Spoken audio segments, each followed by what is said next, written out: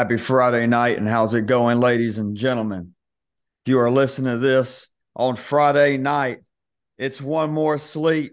If it's Saturday morning, it's time for opening round Sun Conference action. Ladies and gentlemen, my name is Reagan Harrell. Along with me, as always, Mr. Manny Burrows. Manny, I head down to Miami Gardens where you'll be on the call for two of the games, and you'll be there for the soccer game as well.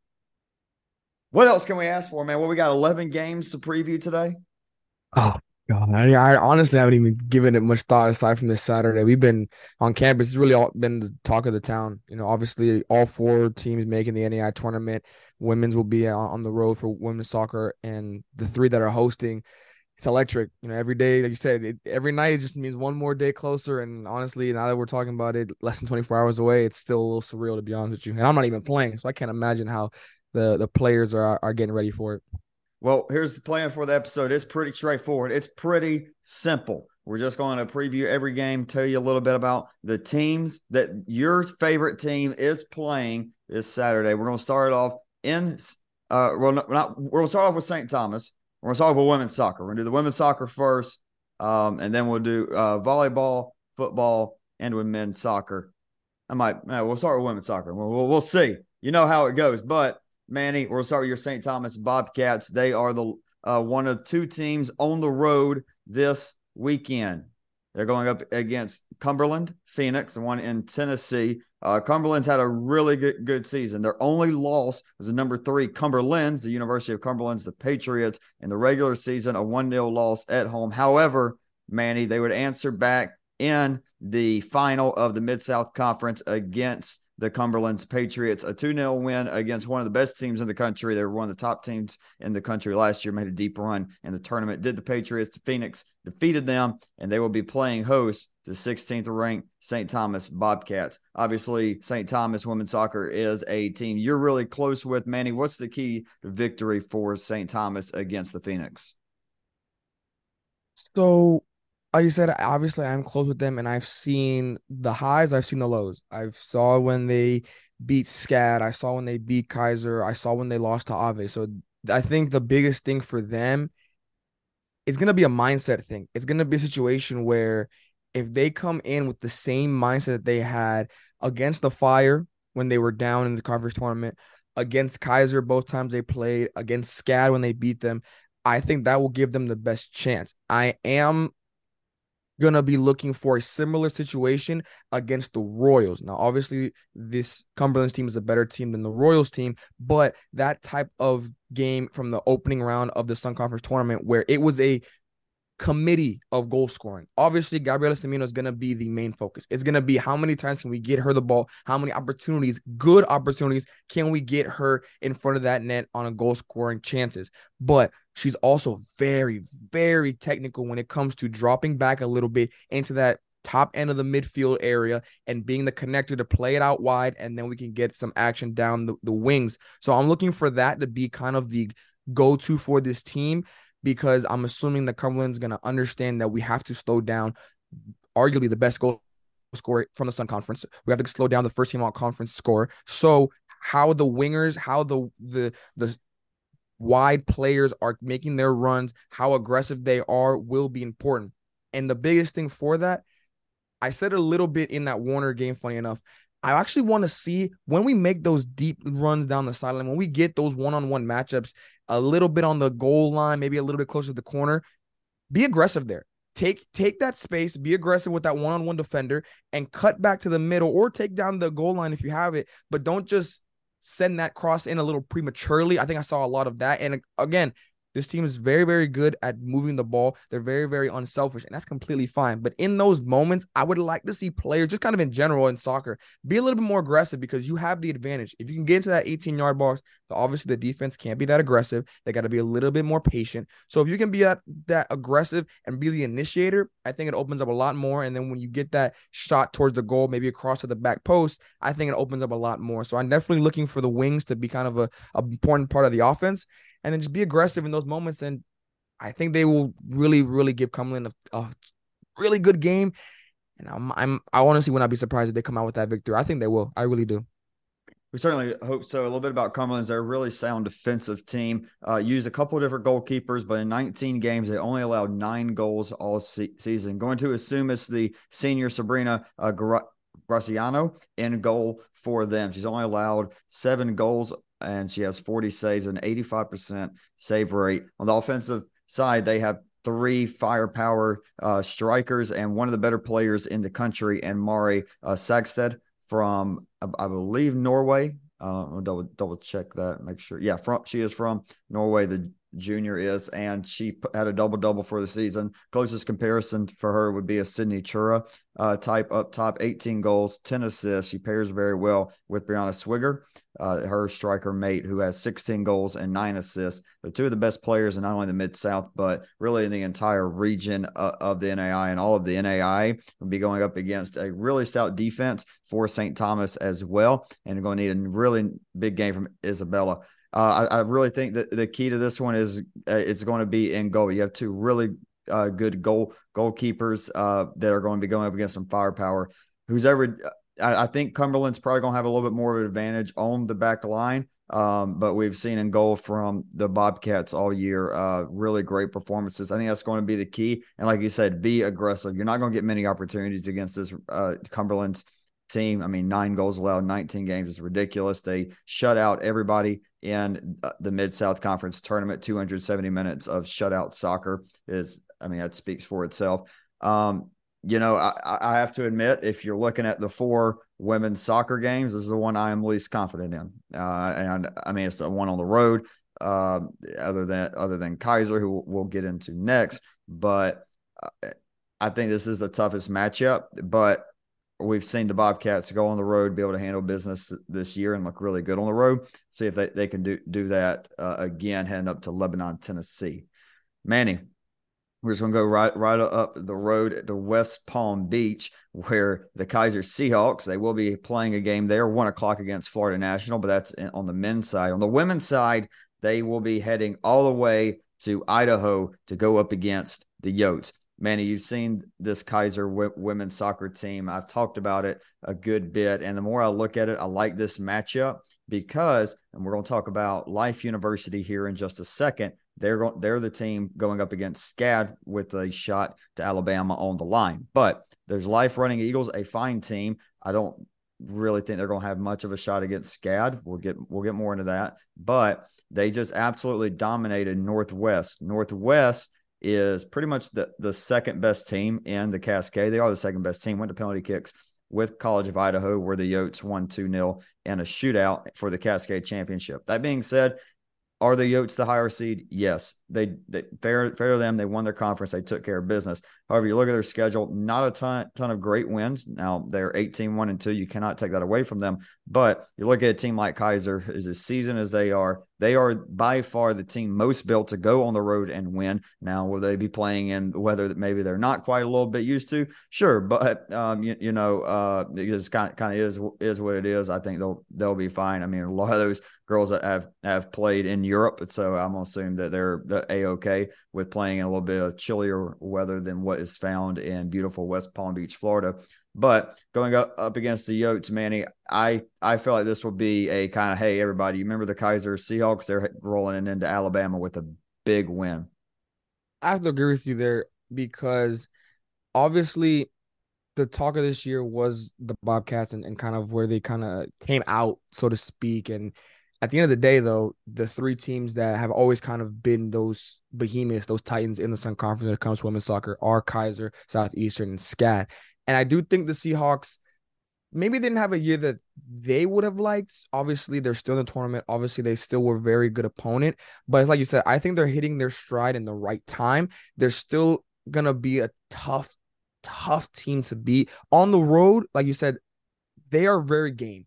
I think that you put them in a situation now where is the definition of it's us against the world. Like they are going to be in a place where they're not really used to. It's just going to be them. And I think that's going to help them. I think that's honestly going to help them for the entire tournament. So this honestly might be a blessing in disguise. I'm sure they would have loved to host. I'm sure they would have loved to do it in front of the Seahawk Nation. But to do it on the road, to build the start of a possible deep run here in the tournament, I think it could be kind of laid out for them. and then it's just about going out and taking it. And I do like the Seahawks to go out and take it, honestly, forcefully. Yeah, I think that they will be taking care of business against College of Idaho. Got to watch out for Abby Ribideau. She's been playing really good of late for College of Idaho. 3 goals in her last four games. So she's gotten up there. And then, of course, they have 2 13-goal scorers in Eden McAfee and Nastasia Davis.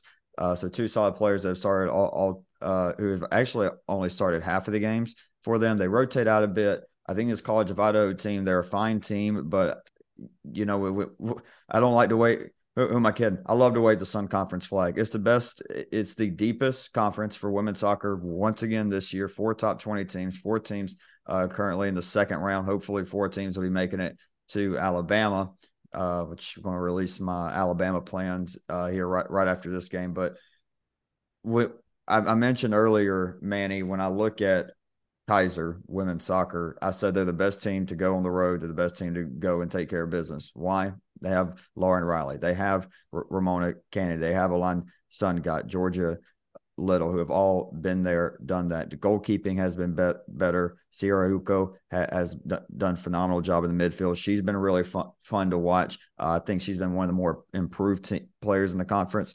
But as far as what I'm going to go down to, I think Kaiser's, no pun intended for the Seahawks, but I think they're going to dominate on the wings. I love their fullback duo. I've talked about Georgia Little a ton this year. 12 assists, it leads the team. No goals, 12 assists. I have a take. I think Georgia Little gets a goal. I'm going to say we'll have a Georgia Little goal in Idaho, and they'll be flying back south to Alabama. Moving on to our third game, it is Southeastern against a really solid Bethel squad. Manny, Southeastern's was a team that was a thorn in the side of St. Thomas this year, but it was also, we had moments where like some of St. Thomas's biggest games were against Southeastern. What were your thoughts when you were watching those games? When I was watching those games, I definitely felt like, doing my research, it felt like before the Seahawks were the team that kind of was that thorn in the side of the Bobcats, of just we weren't able to ever get that win or get multiple wins against them within a year. This year we did that twice. Now, I'm not saying that the Seahawks are now not a thorn in the side of the Bobcats. They always will be. Everybody knows that. But I think that was a good monkey off the back. The next monkey I do think is the Seahawks, because they are the only the Fire, because they are the only team in the conference that was ranked top 25 and the Bobcats couldn't beat. They did tie 0-0 in Lakeland, but in the end, we do know how the third round went in favor of the Fire in the tournament. I was watching that Fire game, and they just played great soccer. I mean, and it might be cliche, but at the end of the day, sometimes a team is just built very well, and you just can't really pinpoint something here or there. I'm sure if we dug into the numbers, we could do it. And I'm sure, obviously, you covered him more than I have, so I'm sure you're going to give us some great insight. But in those 3 games that I watched, they were just a very good, well-coached team. The way they move the ball, they have some great goalkeeping. So I think it's just going to be a team that, we mentioned the Seahawks and the Bobcats kind of hitting at the right moment. You said it yourself last episode. This Fire gave the SCAD everything that they had. They threw everything at them, and they really, really kind of just eked out that win. So I think the Fire might be the best team going into the tournament, talking about momentum, talking about play style, and talking about just being together. And I mean, now you cherry on top, you're hosting. So it's really just all kind of laid out for them, as well as a few of these other teams in the conference. Yeah, look at Bethel. What I said about College of Idaho, and notice their schedule, it's not that strong. It's the opposite for Bethel. They've played a really good schedule, a couple of nicks here or there, probably while they're traveling. But I think they're a really good team. They're a really young team, though. You look at Audrey LaRoe, their goal scorer up top. She's a sophomore. Kalena Stancic, who is a winger that gets a little bit more in the attack for them. 8 goals and 5 assists. They're also led by a few more sophomore. And when you look just from what they got, not a lot in the senior department. They do have some senior leadership with Natasha Dudley, but for the most part, it's a young team going up against a really experienced team. You mentioned the goalkeeper, Michaela Owens, stepped up in a big way for the Fire, and you mentioned kind of what makes them such a good soccer team and so well. prepared. Look, I look at Coach Roberts and what he's done with that program, and then what he did against Kaiser. I thought it was a really good coaching job against them when they won 2-0 up in Lakeland. He has the ability to completely suffocate a team, and he has the athletes and the players in the back to do it. Now, we mentioned the young players for Bethel, like LaRoe and Stancic. Same can be said for the Fire with Madeline Davidson, arguably the best young player, not only in the Sun Conference, but in the entire country. Match her with Katie Carnes and Naria Lopez, who's really done well down the stretch. I thought Naria Lopez, maybe a little bit slower start to the year, but she's looking phenomenal. I think a big thing for this one is jump out early. It's what the Fire have done a really good job of in the games that they have won. And I think that's what they're going to do. They're going to jump out early and take care of business against Bethel. I mentioned, kind of the away games with, I think I'm more confident in Kaiser to go do it rather than St. Thomas. When I look at for the home games, I'm pretty confident in both. I feel confident in both of those both teams, Southeastern and SCAD, going through. Be a little bit more so with SCAD, who we'll talk about here in just a second. But I still think Southeastern is going to be able to take care of business against Bethel. No, yeah, I completely agree with you. And you saying that the suffocating abilities of this Fire team honestly took me back to watching them against the Bobcats in the semifinals of the conference tournament. Obviously the Bobcats were able to score off of an own goal and then a great sequence to tie the game. But I have to agree that in that game, it definitely felt like suffocating was the word that the Fire were doing to the Bobcats. And if they can replicate that and honestly even double down on it, I think it's going to be very hard for them to score. I think it's also going to be hard to get quality looks on them. Maybe you do score, but sometimes in soccer, it's one of those things where, okay, they hit an amazing shot. Sometimes you just got to recognize game and just keep pushing. But if that's what you're banking on to beat a team, no matter what level, it's not really going to be a game plan that's sustainable for 90 minutes, especially in a tournament against a top team like the Fire. So I think if they can suffocate and double down on it, they're going to put themselves in the best possible situation. Yeah, and looking at the final women's soccer game, the Life Running Eagles are going up against the SCAD Bees. Life absolutely dominated Northwest. We talked about that earlier. Again, Northwest, maybe probably the best team College of Idaho has played all year, but Life just took care of business against them 5-0, and that was behind one of the better players in the country, Annika Madrill, who transferred from the University of Mobile. She's actually a Navarre, Florida native, so I'm sure there's a few Sun Conference coaches scratching their heads on why they don't have her, but she had quite the year. 20 goals, 11 assists, definitely an all-American type year. I think at the end of the day, though, SCAD, as long as SCAD goes out there and brings their A game, I mean, how they've played all year, I have no reason to think with this Life team they'll that they will win. Now, Life has played some really tough teams. They played William Carey. They played and beaten Tennessee Southern. They played William Carey pretty close. By the way, ladies and gentlemen, just take a quick break and run over to William Carey's women's soccer page and look at what they've been doing this year. It's absolutely insane. But in the Southern States tournament, their only loss was to William Carey. They're really good. They're a really good team, and they actually played Bethel. They tied Bethel 1-1. So look at the two pretty even matchups as far as SCAD and Southeastern, two top teams in the conference this year, getting in the NAI tournament. But when I think about SCAD, I think they are the top team. I mean, they're the top B for a reason, and they go out there, they play their game. Manny Burroughs, is there any way that the SCAD Bees are not booking a trip to Alabama? Unless it's the Life University Eagles day. I really think the only way that they can even score once and really put pressure on SCAD is kind of like what we mentioned earlier. I could see a similar situation bouncing off of the Bobcats win over the SCAD Bees, where the Bobcats punched first. They punched first and they punched early. Under 10 minutes, or I think it was, that Semino scored that first goal that kind of woke up the Bees, and then we kind of had a great matchup between them and the Bobcats. Now, I think that's going to be hard to do against SCAD, but as long as SCAD can really be the ones to throw that first punch and kind of assert their dominance of like, this is why we won the conference. This is why we won the deepest conference in women's soccer this year. This is why we are who we are. It's going to be one of those type of matchups where if you do that early, I'm not saying that that the opponents are going to roll over or anything like that, but it's going to be a lot harder. They understand like they're not the favorites. SCAD Bees are the favorites in this matchup. They are the ones that are already thinking about Alabama, but they're not going to overlook this opponent, and they're going to be very, very impressive, and they're going to come out with a mission. Honestly, they got that conference title, they got that regular season title. Now they're going for that red banner to complete the sweep this year. Yeah, I think they're going to get there, and that's going to lead me into what happens in Alabama. So here's kind of the scenarios. I mean, just a little bit of looking forward. I'm sure everybody's gonna be like, you're jinxing it, whatever. If Kaiser beats College of Idaho, they play number 1 seed William Carey. Southeastern beats Bethel. They're going to go play number 2 seed Spring Arbor, who is disgusting. They are assuming Spring Arbor and William Carey win their games against Xavier and Siena Heights, but kind of assuming that's what's going to happen. You expect that from the top 2 seeds. Let me just say this, folks.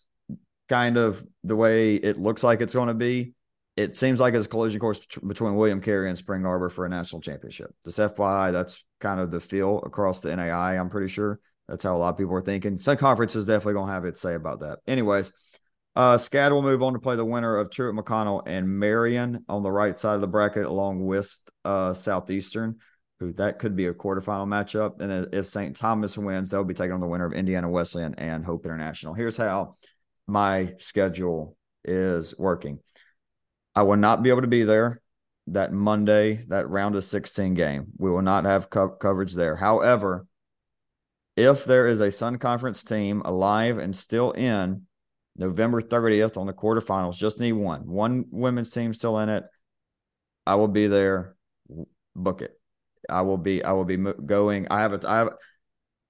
Hey, we've gotten rid of the football. We've gotten rid of the athlete part. I'm still a student. I have a test. Can't get moved. I'm sorry. It sucks. I have one Tuesday, so we'll be keeping a close eye on everything. Of course, Saturday, and of course, we assume to have at least one Sun Conference team, knock on wood, there for that round of 16. We'll be keeping a very close eye on everything. Again, follow the social medias at Suncast Podcast, Instagram, Twitter, everything. But the plan is to be there for the quarterfinals, semifinals, and to see a Sun Conference team win the championship on December 4th. Potential Sun Conference matchups, we could see SCAD and Southeastern on the quarterfinals. What a way to kick off coverage if that happens. And then also in the semifinals, we could have St. Thomas versus either Southeastern or SCAD. And then if Kaiser runs the table and one of those 3 teams runs the table, we would have an all Sun Conference national championship. Pretty electric thought, but long way to go before that. And we will move on into men's soccer. Manny, St. Thomas, you got punched in the mouth. The mouth has been punched. Penalty kick loss at Auto Nation Field to your biggest rival, 6-5, 7-6, a total final for the Seahawks. Manny, it's a heartbreaker. Was this the right thing that needed to happen to St. Thomas, or is this a sign that maybe the Bobcats aren't one of the better, or they're obviously one of the better teams, but maybe they're not quite the team, and maybe this isn't quite the season we thought was going to happen for Coach Felix and company? So yesterday, obviously, was the opening rounds for men's soccer at Auto Nation Field, and I was at the game. Obviously, Coach Felix and a lot of the team, I believe the entire team was there watching Menlo versus, I'm blanking on the name, College of Idaho, as a matter of fact. And he mentioned that we talked about it. We talked about that loss, not just to the Seahawks in the tournament, but also to Seahawks in the regular season. They're the only team to get that, have that notch over the Bobcats. And he said, like, I think it was a good wake-up call. I think it was a good wake-up call. I think every team, everybody wants to be undefeated. They want to say, oh, we had a perfect season, all that stuff. But I think the most dangerous teams are the teams with that one loss. Because that one loss lets the team remind itself, we're not perfect. No team is perfect, no matter what the record might say. And now they have a different mindset. Now they have a different goal in mind. Now they have that sense of, we want to avenge that loss. I think that loss even stings more because of the fact that the Seahawks were down a man, and they were down a man for the entire regulation, for the entire overtime, and then obviously with PKs that doesn't really matter. But for them to go down at AutoNation Field and still pretty much they had momentum. Once you got the PKs, you knew that they were the ones that had the advantage because in their head that was the goal. Once you go down a man, they weren't really being too aggressive trying to get that go ahead goal. They were just kind of playing for PKs, and it worked out. And to their credit, they were able to come out with the victory. So I think this was just more of a two top teams that both deserve to win, teams that both deserve to be champions of the conference. One's got to be it, one can't. I think it's gonna be a great thing for the Bobcats to be able to go into this first round match or second round matchup, I should say, tomorrow, first for them, and kind of get that taste out of their mouth. Obviously they're gonna be the favorites. I think it's gonna be a very good game for them. And if they can start off with I think they need to start off with a dominant performance. I think they need to come out, and really just exert their number 3 ranking, number 2 for pretty much the entire second half of the season for the most part, and show people like, hey, we know how the conference went. We know how the Seahawks may have gotten us twice, but that doesn't exclude the fact of who we are, what we've done, and the fact that, at least from St. Thomas perspective, we definitely see them with the highest chance of having that red banner in their near future, and they see that too. So I'm very excited for their quest to start tomorrow at 6 o'clock. Yeah, and they go up against a Menlo team, and when you look up and down their roster and everything, there's not a ton that really pops out, and I think that speaks to just how well they play together as a team. Would you say that? I mean, how Menlo's shape was in that game against College of Idaho was a big reason for their victory? I would, I really would. They also had it was also a very good game between them and College of Idaho. Um, the Yotes did go down a man at a certain point too. There was a lot of it's both physical. It's a physical matchup for sure. The referees definitely had their hands full trying to control it. I think they did the best they could. There were some yellow cards, some red cards being thrown out there, so it was definitely a very physical one. And I think Menlo is going to come in and kind of I feel like their mindset is going to be, we have to be physical with the Bobcats. We have to be understanding that we're on their turf. That they're the favorites here. They're the ones that are going to be looked at as the ones to make a statement. You're kind of being here as can you upset them? Can you really punch them in the mouth early and say, look, this is not going to be a cakewalk. This is not going to be an easy game. You have to earn everything. They made the Yotes earn everything. The one clean opportunity that the Yotes did get, Menlo was able to the Yotes were able to capitalize on it. But other than that, I feel like Menlo pretty much controlled the entirety of that game. They were moving the ball very well. They seemed to enjoy having the possession. It wasn't a lot of quick counters or anything like that. So I think it's going to be very similar to the Bobcats. Obviously, the Bobcats, a different team, much more skilled team in my opinion. So I'm curious to see how that works out. But definitely the physicality is going to be something that I'm looking for, and seeing who can kind of control that a little bit more and who the referees kind of favor a little bit more as well. Because I don't want to say that the referee is going to affect the game and nobody wants that. But at the end of the day, it is going to be a situation where how many calls are going to be called against you, how many calls are going to be in your favor, and where that kind of ends out in the end of the result of the game. You look at Menlo, a really good defensive team. They have the least amount of goals allowed by a pretty good bit in the GSAC. They're averaging just giving over a little over half a goal per game, and they also have the highest save percentage with 81.8% save rate. And you look at that, it's a lot like St. Thomas in the fact they have a really good goalkeeper.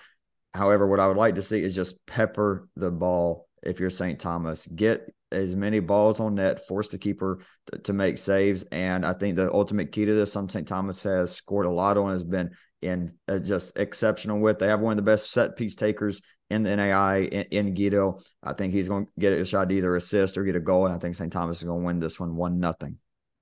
I have to agree with that take because, and I said a little bit on the Cat Chat, the podcast that I do for St. Thomas covering the athletic program. They have scored some amazing goals. Like I said before, I think Guido's goal in the free kick in the semifinal was an absolute goal of the year type of goal. But like I said a little bit earlier, we're talking about women's soccer, you can't bank on having exceptional goals to be the way that you win. You have to try and get quality looks. I know that they have some very talented goal scorers on this team, but at the end of the day, keep it simple. Try and get you the best opportunities. Don't rely on the screamers from 30, 40 yards out. control that ball, play those through balls, get those crosses in, because we have some amazing, amazing corner kick players as well as just wing runners that can put that ball into the penalty spot, into that 18-yard box with a good opportunity to score. So definitely look for quality shots instead of kind of getting a lot of long distance, getting a lot of shots at the net, and eventually one will fall. No, you never know when that next one's going to come. So don't take it for granted. Focus on each one that you have in front of you. Even if it is a long distance shot, make it a good one. You know, if you have a clear shot at that goal, you feel like he's off his line, you can put it on the far post, upper 90, somewhere around there. Go for it. But don't just rely on, all right, if we can, because again, at the end of the day, look at the numbers. Kaiser and Bobcats in the championship game, Bobcats had 25 shots, only 4 were on goal. But the Seahawks only had 4 shots and all 4 were on goal. And in the end, that they were the ones to come out with the victory. So I really think that's a good example of what I mean. Just because they had the higher number of shots didn't necessarily mean that they had the better quality of shots. All right, let's move on to wrap up men's soccer. We're going to go to the team that I think is about to shock a lot of teams. Now, they are obviously the favorite against Florida National, and that's the game we're going to preview. Odds are they're going to be playing in Lindsey Wilson if they beat Florida National, do the Kaiser Seahawks. I think this is as simple as you've got a team. Don't forget, this is a team that has national championship culture, just like their women's team, who we've talked a good bit about. They're very sound defensively. They have Santiago Nabat, who I think is one of the best goalkeepers in the country. Fami Konate set the world on fire with his goals against Southeastern and that absolute banger of a game down in West Palm Beach. Mikel Besiotti, I always mess up his name. But anyways, he's been phenomenal. Aldir Chavez, arguably the best forward in the conference, and then Jack Casey running up and down the wings for the Seahawks is a lot. You look at the comparisons. We've said this a good bit about the men's and the women's for Kaiser. I think there's a lot of them. I think they're going to thump Florida National, and I think they're going to be rolling right into what I think is going to be the best game day one in Wichita, Kansas, which will be them against Lindsey Wilson. Manny, you talked about a little bit how their ability to sit back and just play so sound defensively. They're able to stifle out a strong attack like St. Thomas, that strong defense, that strong back line, and obviously Nabat in goal is such a big reason for Kaiser. Are you hopping on that trend with me? I definitely think that the Seahawks. Obviously, I wasn't a part or really watching too much of their national championship run a few years ago. But from what I'm hearing, from the things that people have been saying, you know, apparently they're getting a lot of flashbacks. That they're definitely feeling like this team right now is looking prime to make that run. You end the regular season on the highest of high notes by taking one from the Bobcats in their final chance to have a perfect season. You then do it again at AutoNation Field in a dramatic fashion. You have pretty much as high momentum as you can talk about. And I think that's what it comes down to. Like you said, on paper, this team is top notch. On paper, they check every single box, from the coaching to the players to the goalkeeping to the just team dynamic, the ability to switch between an aggressive offensive minded team and then a defensive, just kind of park the bus, so to speak, and play for a situation where the clock is our friend, or we kind of understand that we're not going to get quality looks after quality looks, can only get a quick counter. They check all those boxes. The only thing that it comes down to for them, I think, is going to be what is also in their favor: momentum and their mindset. I'm sure they feel like they are going into this tournament maybe the most confident team in the nation, one could argue. I mean, you like I said, you beat one of the top 2 teams in the nation at the time on their home field, not once, but twice, in an amazing way to get another conference championship belt. When they won, I can tell you firsthand, they were letting the fans know about it at AutoNation Field. They enjoyed being the villains. And I think that's kind of where their mindset should be right now. They should be liked to be hated. They should be liked to be the villains. They should be liked to be the teams that maybe people don't want to see win. And if they have that mindset, they're going to be a dangerous team. So it just comes down to that. Where their head is at will determine how far they go. And if it is where I think it is, they're going to go very, very far this season. Manny, before we go into soccer, or excuse me, before we leave soccer and go into volleyball, one Sun Conference team will 100% lose tomorrow. I tell you that. If I tell you that, there's one team that will 100% lose, because I'm picking everybody to win. But if we got to pick one to lose, who do you think it is? We talking both women's and men's soccer? We can go both. Yeah. I don't. I don't want to jinx it for the men's, but I feel like both men's team will be able to handle business tomorrow. That is true. And so it comes down to the women's soccer.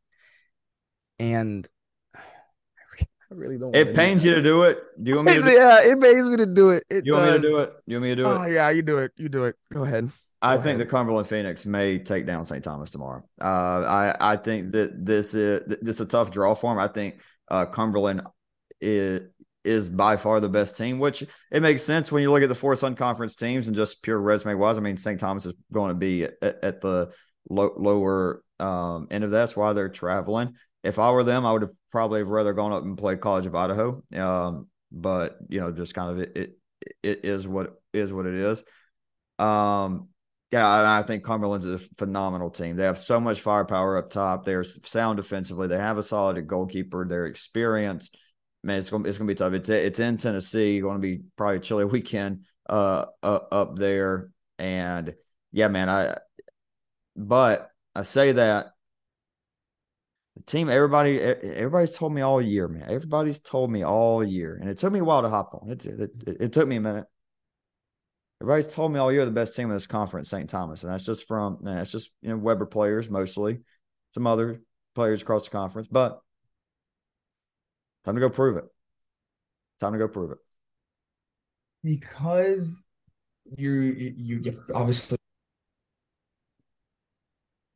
my Bobcat hat real quick, and I'm gonna make a case for them, and I'm trying to sway you. This is actually not the first time these two teams have played. They played in 2021 in the national tournament. It was a 2-1 victory for Cumberlands. There were only 5 players from that team that played them back in 2021. Leslie Delon, De Leon, Sarah Opaland, and 3 more that right now I'm just blanking on the name. The rest of the team's brand new. This entire team, from the moment they beat Emory Riddle, from the moment that they started conference play and were just kind of going out guns blazing until they ran. I believe the Fire. I believe the Fire were the first game that they lost to in the conference tournament. But before has been, why not us? They understand that they are not going to be picked by a lot of people aside from Bobcat people. They're not going to be picked by the experts. They feel like, I mean, you said it pretty much in the back end of the season when you finally gave them that notch of we might have 4 teams this year that could get a red banner. And honestly, I can't blame you. They kind of came out of nowhere. They kind of came out of left field for a lot of people. But I think that is why they have a really, really good chance of doing it. Are they going to do it in dominant fashion? I don't see that. Are they going to do it in somewhere where we're like, oh, can they really? They're going to be one of the top teams now? Probably not. But they beat the Seahawks by 1 on a great opportunity that was last minute by Semino. They beat the Scad Bees early on in that game. They gave the Fire everything they had, and it came down to a couple questionable calls here and there, some unlucky bounces.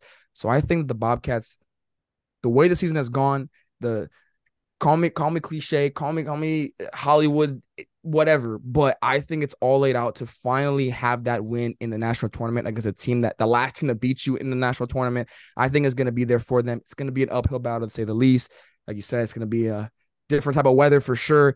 Even got a different time zone. Games they're going to be at 1. It's going to be at 2 down here. It's a completely different world pretty much for them. But I do believe that take away the X's and O's. I know a lot of these ladies personally. I've talked to a lot of them. They honestly, when they saw their name popped up, as happy and as just ecstatic as they were, a lot of them just had a face of like, all right, let's go to business. Let's go do this. This is not a trip to make memories other than making a memory of winning that national tournament game. This is the business trip, and they're going to take that with that mindset. If they do come out with that loss, I promise you will not be because they did not answer the bell. I promise you will not be because they folded in the moments. If anything, I think it just means that the Cumberland team was even better than we thought they would be because the Bobcats are going to throw everything, including the kitchen sink at you, and they're going to go deep in their bag because at the end of the year, at the end of the time, this is it.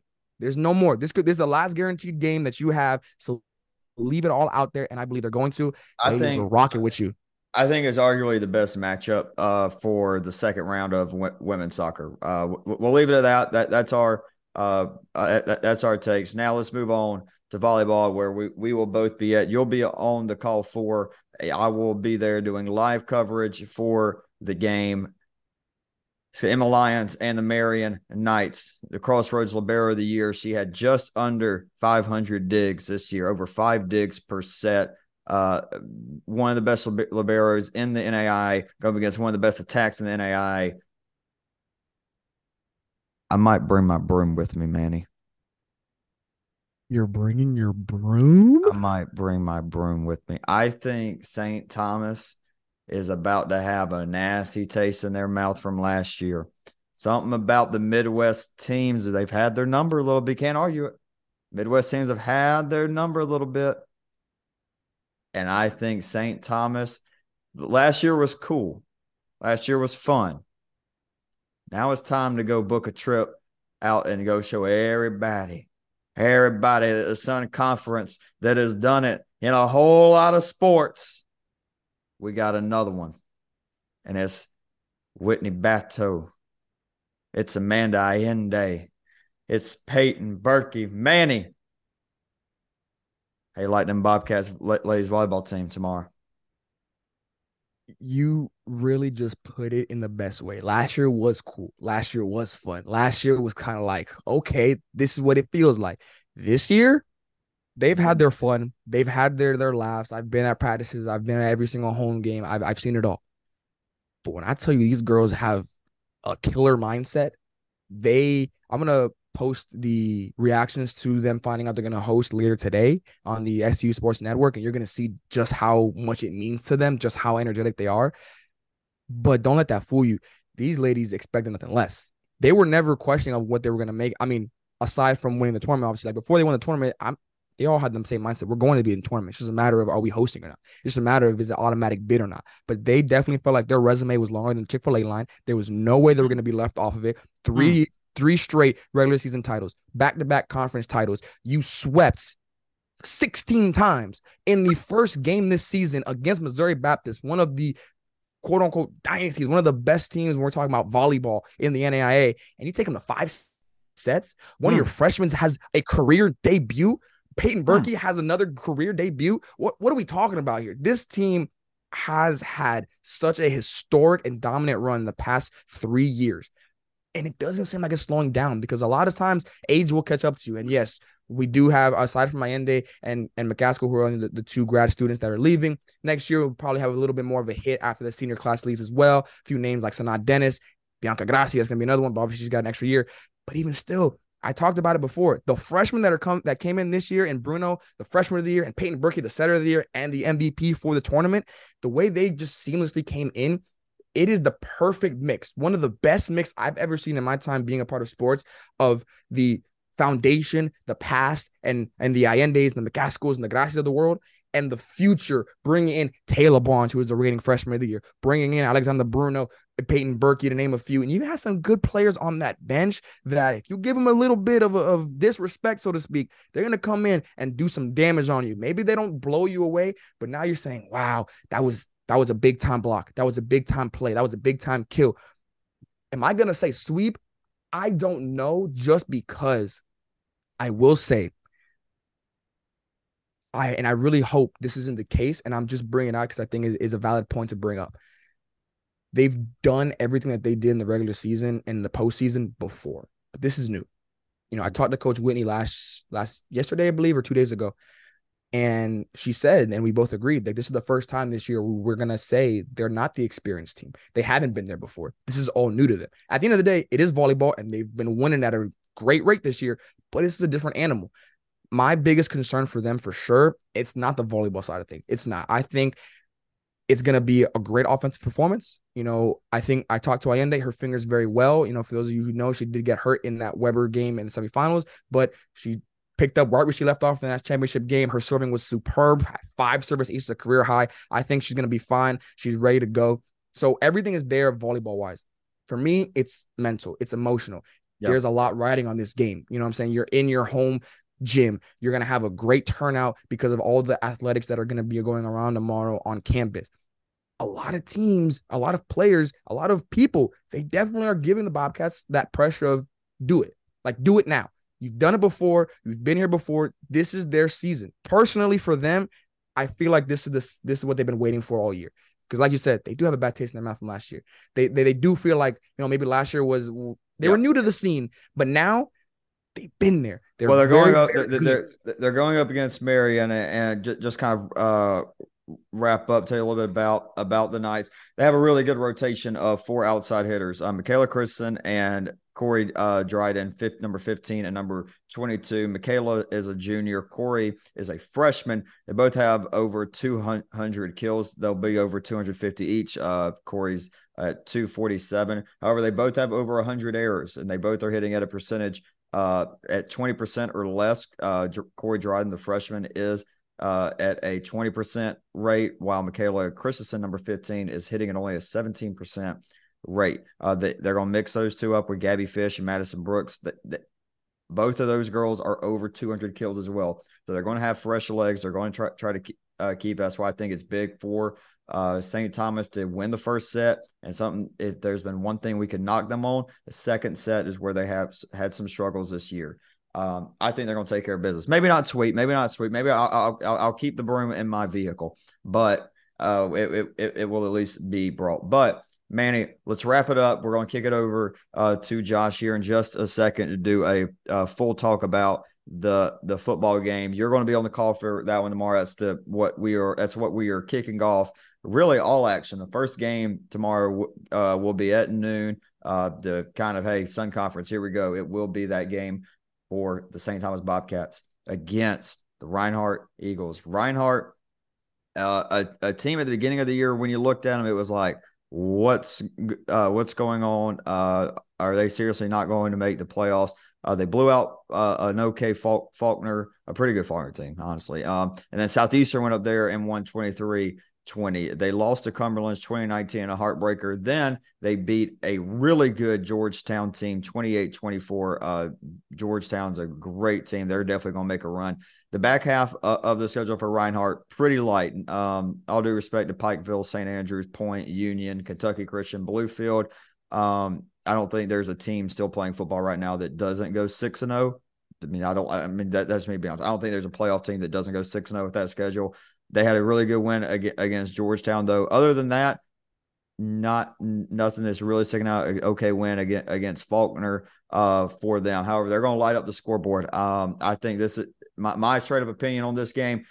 Get your popcorn ready. Let me channel my Lane Kiffin. This is going to be a old school Pac-12 kind of game. I'm thinking this, and let's look at the average scores. The average scores for these teams, if it ends just how they're averaging, St. Thomas will lose the game 51-47. Now, I'm not saying that's going to be the result, but Manny, Offensive Player of the Year, Rontavious Farmer. Just real quick, I want to kick it over to Josh to get all the opinions and everything. But Bobcats, what's your big keys to victory? I know you're on the call for the game tomorrow. I am actually going to stay right there. I think it's the running back game. I think it's going to be a situation where we're having Rontavious Farmer for the Bobcats and then Jardavian Colbert for the Eagles, first team all conference in his conference, 167 yards. He's the only one on that team with 100 plus rushes. The next player is 48, and he's the only player with 971 total yards. The next player is 287. So obviously they're going to feed him the ball early. Now, the last time that the Rontavious did go up against a top running back, it was Brian Stamick against Ave Maria, and obviously Farmer did come out victorious in both the scoreboard and the personal one-on-one matchup. So I do think that's where it's going to be, which team can slow down the running game, and then which team also kind of goes to their QB and says, here, we're going to give you the ball here, let you cook, throw some passes, and see who can be aggressive. The Keith Watson versus Taylor Jackson, that's going to be another matchup I'm definitely looking at. I think the key quarterback-wise is don't turn the ball over. I think this fits him really well with Coach Reichel. I mean, it's in the trenches. That's where the game is always going to be won and lost. I think when you look at a game like this, though, it's going to be high scoring. Your defense is going to give up busts against an offense like Reinhardt.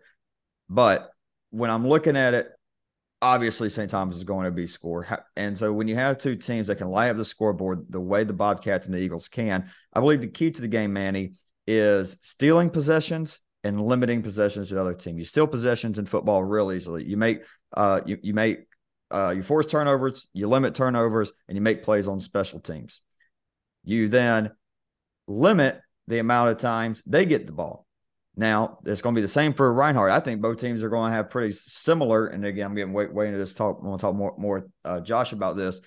But when you look at it,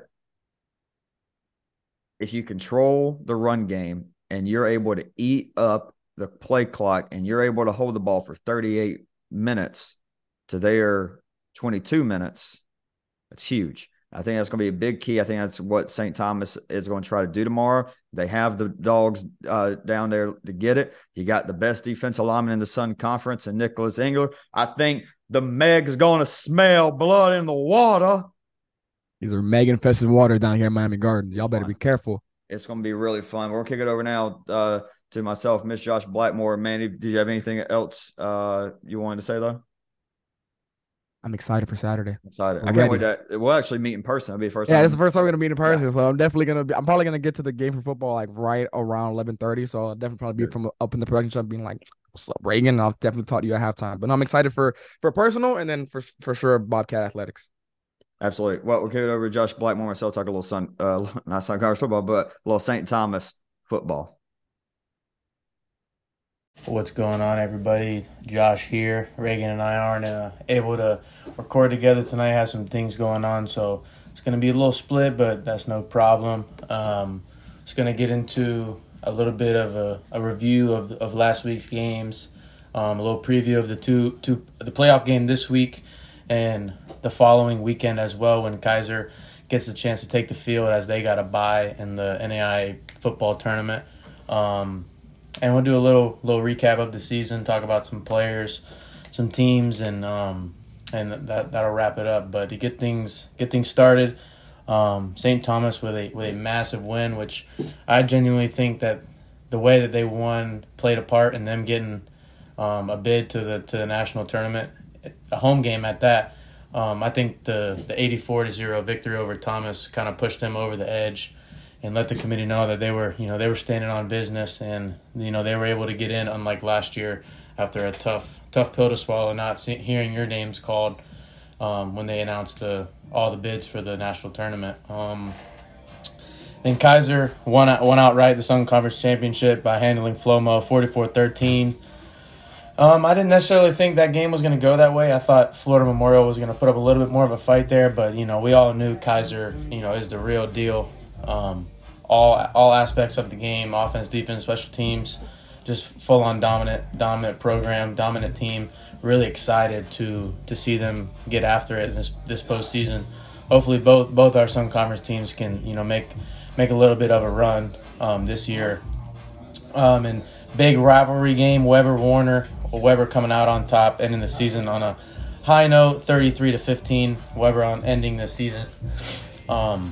Winning 2 of their last 3, a little bit of momentum into the offseason, and winning a rivalry game is always good for the program. So I know the boys in the BAB are definitely pumped up about that.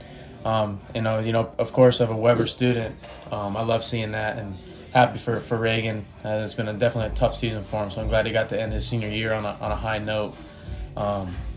Go Warriors. And the last game of the weekend was Southeastern Ave. Southeastern handled them 34-10. Southeastern with another quality season, but there's just missing a little something. There's not quite on that St. Thomas Kaiser level like they were in the past, the last several years. So it'll be interesting to see how they attack the offseason, how they attack the recruiting trail, things like that. But before all of that, we're gonna discuss a little bit of St. Thomas and Reinhardt. This past year, I believe Reinhardt knocked off the Fire. Let me just double check on that. I think there was a one-score game. I believe they won by a field goal. Having some technical difficulties here. Had to pull it up. Computer lagging a little bit. No, actually, I'm sorry. Southeastern did win 23-20 at Reinhardt. I remember they walk-off field goal. But yeah, St. Thomas gets to take them on at home.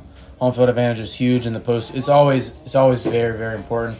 But in the postseason, that home field advantage definitely plays a big part. And I know St. Thomas is gonna pack that place out, try and get a playoff win to move on to the next round to join the Seahawks.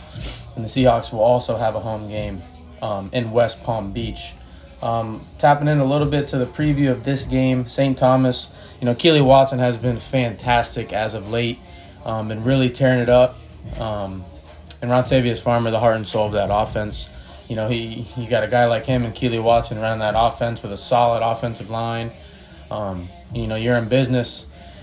Earlier on in the year, St. Thomas defeated Southeastern 33-21, so them and Reinhardt have a mutual. St. Thomas put up 33 points on the Fire, and Reinhardt put up 20. So both teams definitely can score a little bit. It should be really interesting. No bias here, but I really think St. Thomas is going to be able to, take on that ground and pound and put it on Reinhardt and win a hard fought game. And I think St. Thomas is going to be able to move on.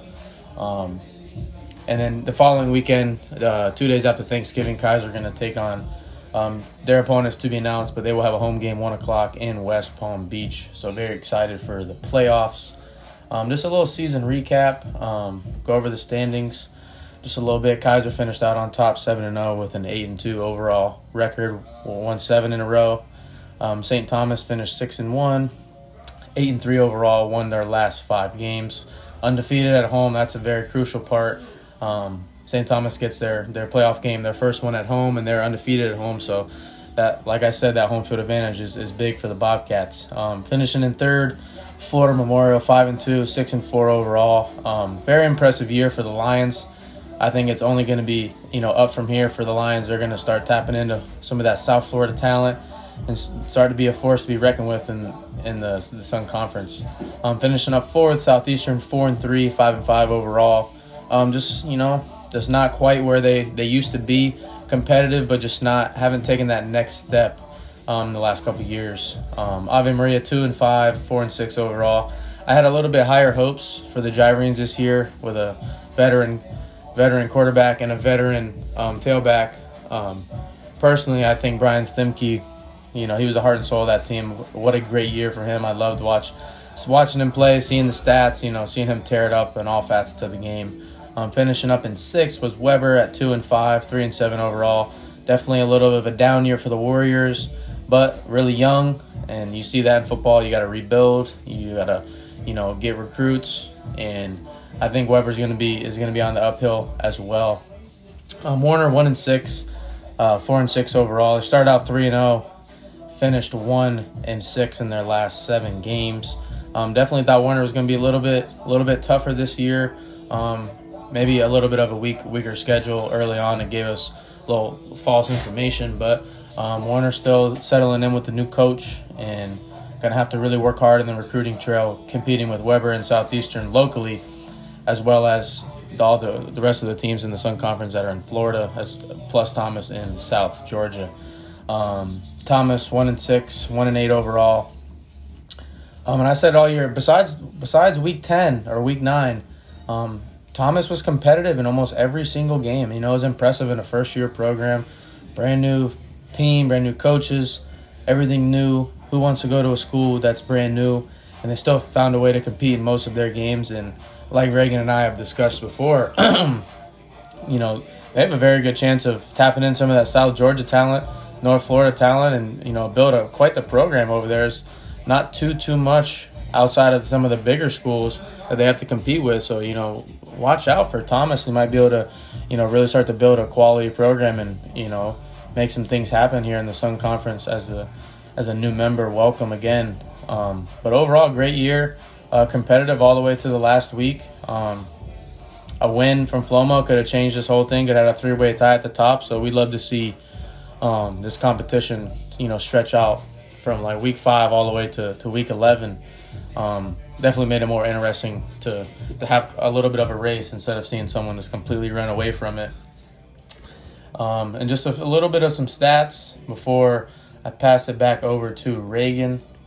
We'll go over we'll do rushing, receiving, and some defense. Computer's having trouble here. I don't know what's going on. Got a little bit of buffer going on. Might have to nix this and move this to next episode. Whenever we discuss some player of the year, offensive player of the year, defensive player of the year, things like that. So rushing, what is going on? Uh-oh. All right. Well, yeah, some technical difficulties. Sorry about that. But whenever we, discuss some of the postseason awards, we'll go over a lot of the stats and, who won all those awards and give a full-on recap. But if you're a Sun Conference football fan, if you're a Sun Conference athlete, check out the Bobcats this weekend as they play a home game at home. If you're a St. Thomas student, pop out to the game. I'm sure they'd love the support. We're pulling for the Bobcats, pulling for the Sun Conference. Excited for them. So, with that being said, thank you guys for listening, and you guys have a great weekend. Go Sun Conference.